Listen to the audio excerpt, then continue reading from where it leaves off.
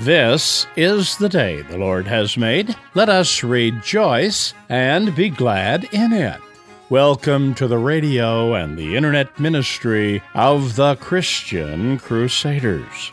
Today, Pastor Kramer continues his God Is sermon series in his message, God is Faithful.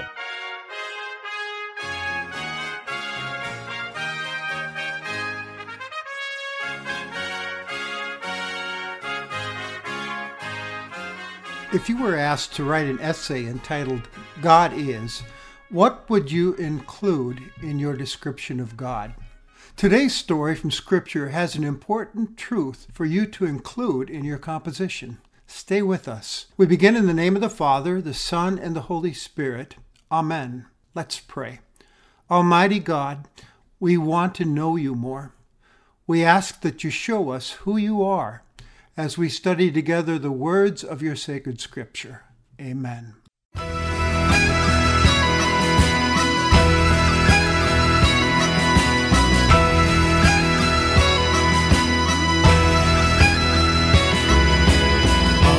creatures of our God and King, lift up your voice and with us sing.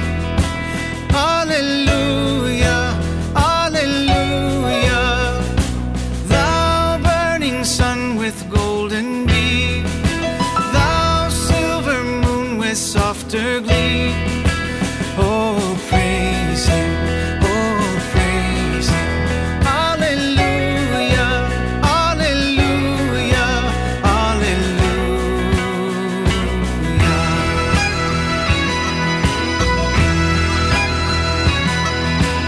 The rushing wind that art so strong, that sail in heaven along. Oh, praise him, hallelujah. Thou rising morning, praise, rejoice. Ye lights of evening, find a voice. Oh, praise him, oh, praise him. Hallelujah, hallelujah, hallelujah.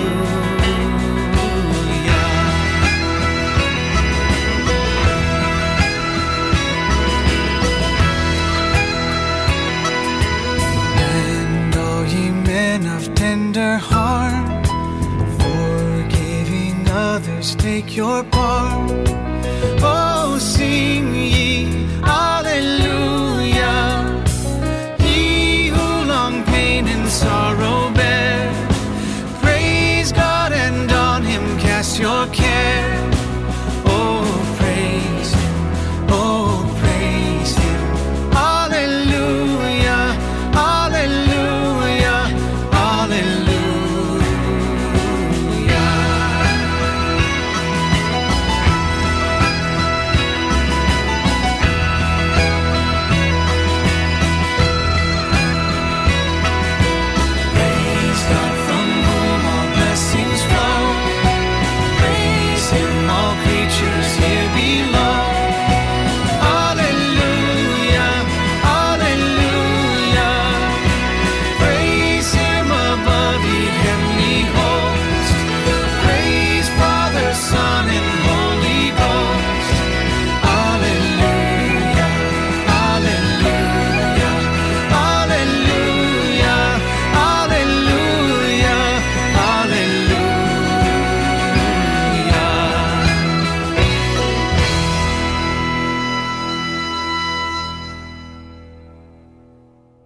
Today's reading is from Genesis chapter 12, beginning at verse 1. Now the Lord said to Abram, Go from your country and your kindred and your father's house to the land that I will show you. And I will make of you a great nation, and I will bless you and make your name great, so that you will be a blessing. I will bless those who bless you, and him who dishonors you I will curse, and in you all the families of the earth shall be blessed. So Abram went as the Lord had told him, and Lot went with him. Abram was 75 years old when he departed from Haran. And Abram took Sarah his wife, and Lot his brother's son, and all their possessions that they had gathered, and the people that they had acquired in Haran, and they set out to go to the land of Canaan. When we walk with the Lord in the light of His word, what a glory He sheds on our way. Let us do His good will. He abides with us still, and with all who will trust and obey. Trust and obey, for there's no other way to be happy in Jesus, but to trust and obey. Then in fellowship sweet, we will sit at His feet, or we'll walk by His side in the way. What He says He will do, where He sends we will go. Never fear, only trust and obey. Trust and obey, for there's no other way to be happy in Jesus, but to trust and obey.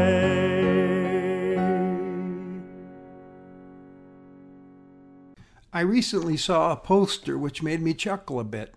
The poster read, "I don't have trust issues. I just know better." We can become quite skeptical of promises made to us, can't we? And it's for a variety of reasons, I suppose. Sometimes people let us down. They don't keep their word. In the big things, for instance, they promise to be faithful in wedding vows, and then they don't follow through and they're unfaithful. Or they don't keep their word on a business deal, and we wind up getting burned. It might be even in smaller things. For instance, a friend says that he'll be there at 7 and shows up at 7:25. A minor offense, true, but still it makes us a bit more skeptical of promise makers. It chips away at our trust. Sometimes, more often than we like to admit, we even find ourselves breaking promises that we've made. We disappoint ourselves as we make promises to ourselves, and we disappoint others as well. And then we look around at our world today and we see broken promises from politicians and corruption in our government and even broken trust in our churches through leader immorality or fellow members who seem to talk out of both sides of their mouth. And it leaves us a bit more skeptical and distrusting. And sometimes we carry that lack of trust into our relationship with God. We wonder if God can really be trusted. Maybe along the way, for instance, you've suffered hardship and you feel that God's not been faithful to one of His own. Or a prayer hasn't been answered in a way that you desired it to be answered. So you find yourself wondering, does God really care? Does He even have the ability to follow through on His promises that you come across in Scripture? Well, our narrative for today has a word of encouragement for us in our faith walk with God. It's a story of Abraham and Sarah. They were two people to whom God made some big promises. He promised them that He would give them many descendants, even though they were very old, barren, and beyond childbearing years. He also promised them much land, and finally, He promised them that He would bless them and make them a blessing to the nations of the world. These are very big promises on God's part. Now, before we get into their story with God, we need to review the setting. Remember that God's perfect world had been blown to smithereens, so to speak, shattered because of human sin. The first 11 chapters of Genesis tell us that story. Now in the 12th chapter, we see God exercising His grace by setting into action His plan to rescue and restore His broken world to Himself. And so Genesis 12, the this passage we looked at is actually a call story. Abraham and Sarah being called into God's service, and God promising them those three things. And God tells Abraham, therefore, to go to Canaan, and we know that Abraham went. His going was an obedient act of faith, but it was just a beginning step. Abraham was about to learn what trusting God is really all about, and learn what a trustworthy friend God really is. We think of Abraham sometimes as a man of great faith. In fact, he's in the Faith Hall of Fame in Hebrews 11. But Abraham's faith was not always so great, at least not according to the stories that follow this call from God. There are some embarrassing episodes that show us that Abraham had a lot to learn about trusting God. For instance, we get to the last part of chapter 12, and there was a drought and a famine in the land, and Abraham didn't trust God enough to provide, I guess, so he headed down to Egypt like everyone else did in those days to get food. When they arrived in Egypt, he knew how beautiful Sarah, his wife, was, and that could be a problem for him. He said to her, I know the Pharaoh's going to hear how beautiful you are and want you for his wife, so let's just tell people that you're my sister so that he doesn't kill me for being your husband. Well, sure enough, Pharaoh heard of Sarah and her beauty, and he took her as his own. Abraham gave away his wife to save his own skin. Where's the trust in that? And what's at stake in losing Sarah to Pharaoh? Well, it would be the promised descendants that were to come. It appears that Abraham was throwing everything away. It's a cliffhanger. It's not really what I would call great faith, would you? But God stepped in and corrected the situation. 25 years passed and still no children. During that time, Abraham faithlessly questions God, and then he even takes matters into his own hands and tries to help God make this promised child happen by having sex with one of Sarah's female servants to produce a child. And that turned out to be a fiasco. Both Abraham and Sarah also laughed at God's promises eventually. These promises of descendants numbering as many as the stars of the sky. But God had the last laugh. They had a son. They named him Isaac, which means he laughs. God kept his promise. He had the last laugh, didn't he? Anyway, they loved that boy. And by this time, Abraham is starting to figure out that God can be taken at his word. We see further evidence of that in a very scary episode in Genesis 22, which begins this way. After these things, God tested Abraham. God tested Abraham's faith. He told Abraham to take his only son, Isaac, whom he loved, and go to Moriah and to a mountain that God would show him. He was there to offer Isaac up as an offering. Abraham went. On the way up the mountain, Isaac, who's carrying the wood for the offering fire, asks Abraham, Father, where is the lamb for the offering? Abraham said, God will provide for himself the lamb for a burnt offering. When they got to the top of the mountain, they made an altar and placed the wood upon it. And before Isaac knew what was happening, he was spread out on top of the wood, and his father was raising a knife to slay him. Suddenly a voice shouted, Abraham, stop! And the Lord knew that Abraham trusted him with everything. He turned and looked behind him, and there was a ram stuck in the thicket, and Abraham took the ram and offered it as the sacrifice that day. And he called the name of that place, The Lord Will Provide. Abraham had become a man of great faith. He had learned from experience that God is faithful to his promises. God not only came through on the descendants who became the nation of Israel, but the other two promises were fulfilled as well. As far as the land is concerned, under Joshua's leadership later on, God would lead Abraham's descendants in capturing the promised land.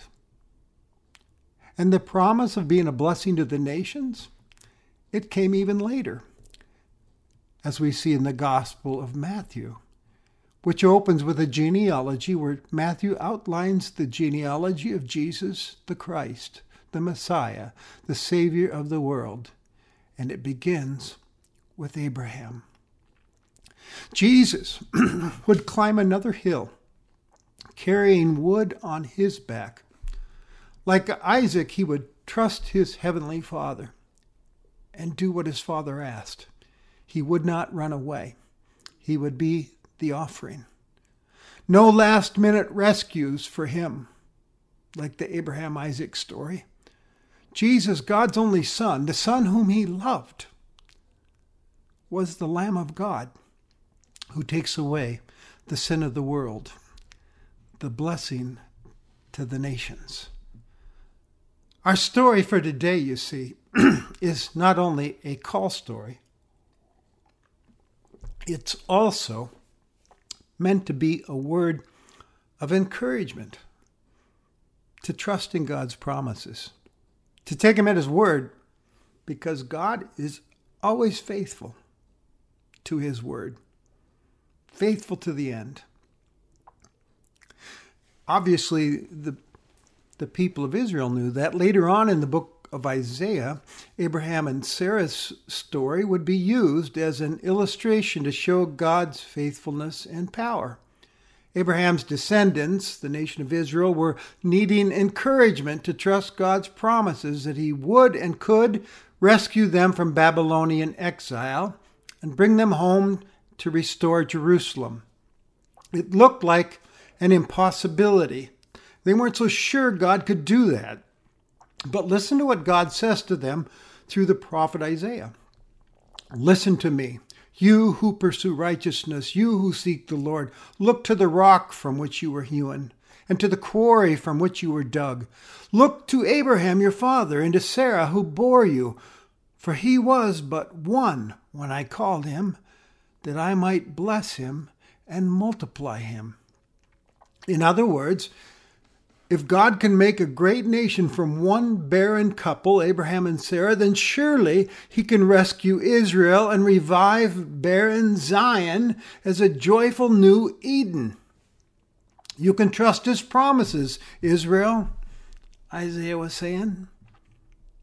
Biblical scholar D.A. Carson says this about the purpose of the Abraham and Sarah story. He says, what God wants of us is that we turn to him wholly and say, in effect, you are God, you are Lord, you are sovereign, I am dependent on you, I need you, I will trust you, and I will obey you. Now, when the Bible describes faith, it describes it as more than intellectual assent to something, like I believe in mom and apple pie as an American. Faith leads to trusting action on our part. We take a step of faith. We talk about that. God wants us, first of all, to trust him with our salvation. The world may tell you to do this or do that to get God to love you and let you into his heaven. But God says, no, believe in my Son and trust him and what he's done for you at the cross. For all the failures in Abraham's life and in your life and mine, God has provided a sacrificial lamb. The stories and the accounts after Abraham began to multiply in the Old Testament in anticipation of the time when God would provide the sacrifice that far exceeds the value of some ram caught in a thicket. The sacrificial death of Jesus is enough to save you and me from sin and death. There's nothing more that you and I can add to that. We can only come like beggars with empty hands to receive a precious gift from our King. we trust in what God in Christ has done for us. I had a friend who passed away last year from cancer. She lived in another area. She was a remarkable believer. She arranged her funeral service prior to her death. She told me that she had met with her pastor and even instructed him on how to begin the funeral sermon. Mary Olson deserved to go to hell. And then he was to take a long pause and go on and tell the gospel to the congregation. That gospel which was the center of her life, her only hope. You see, she was trusting only in the sacrifice for sin at the cross. And she lived the rest of her life then serving Christ, a wonderful servant in grateful response. She took God at his word that we are saved by grace alone, through faith alone in Jesus Christ.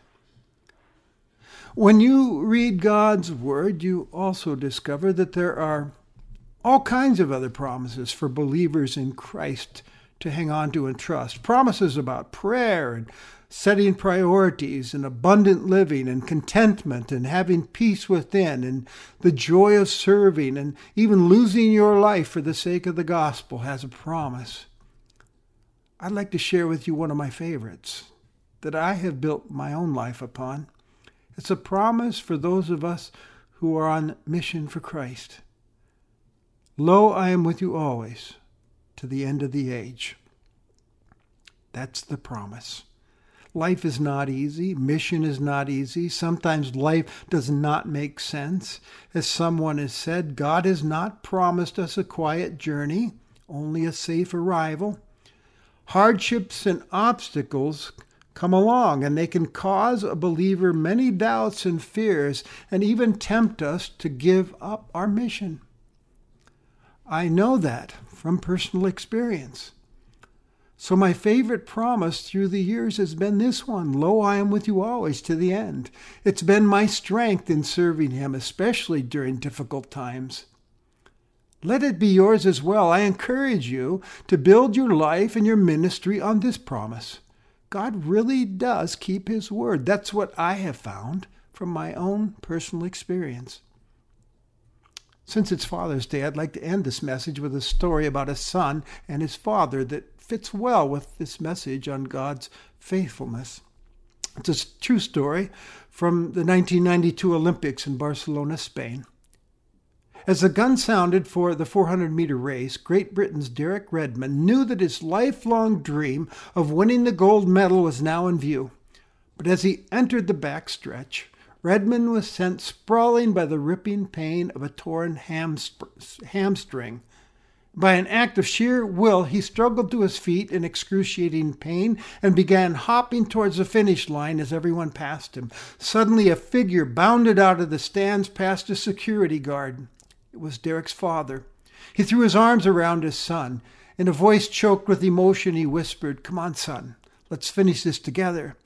The crowd cheered. Some even wept as they watched the father, half carrying his wounded son, jerkily down the stretch and across the finish line. As Christ followers, as we run our race of faith and mission, you have a heavenly Father who will always be with you, watching over you, coming alongside to help you when you fall, and saying to you, "Come on, let's finish this together." He's faithful. You can take him at his word, so trust him. Let's pray. Gracious and heavenly Father, by the power of your Holy Spirit working through your word today, help us to always trust your promises and your faithfulness. Amen.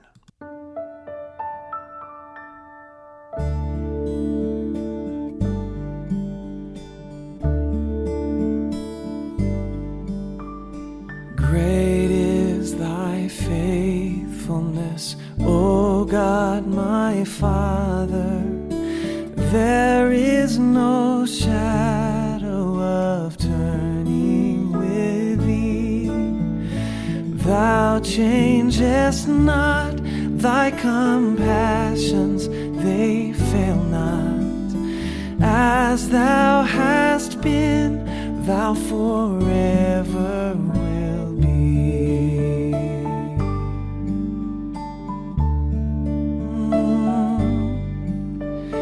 Great is thy faithfulness, great is thy faithfulness. Morning by morning, new mercies I see, and all I have needed thy hands hath provided. Great is thy faithfulness, Lord, unto me.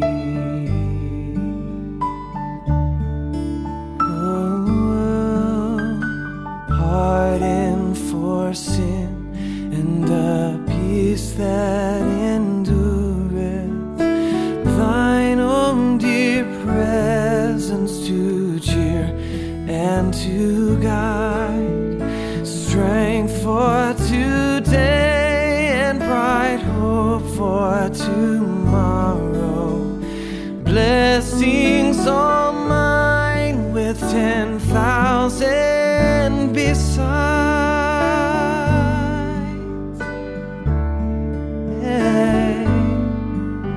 And great is thy faithfulness, great is thy faithfulness, Lord. Every morning new mercies I see, and all I have needed thy hands hath provided. Great is thy faithfulness, great is thy faithfulness, great is thy faithfulness, Lord, unto me.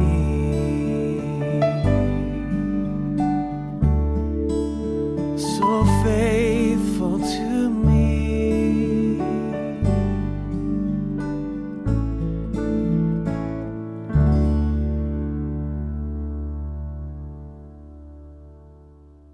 The Lord bless you and keep you. The Lord make his face to shine on you and be gracious to you. The Lord look upon you with favor and give you peace. Amen. You've been worshiping with the radio and the internet ministry of the Christian Crusaders. We pray today's message has helped you build a stronger, steadfast relationship with a loving, caring, faithful God. Christian Crusaders is a nonprofit ministry dependent upon the free will gifts of our listening audience. Many people choose to remember a loved one with a memorial gift, which can be given in memory of a special person on their birthday or another meaningful occasion. If you'd like to make a donation in loving memory of someone, send it to Christian Crusaders, 7401 University Avenue, Cedar Falls, Iowa, 50613, or visit our website at christiancrusaders.org.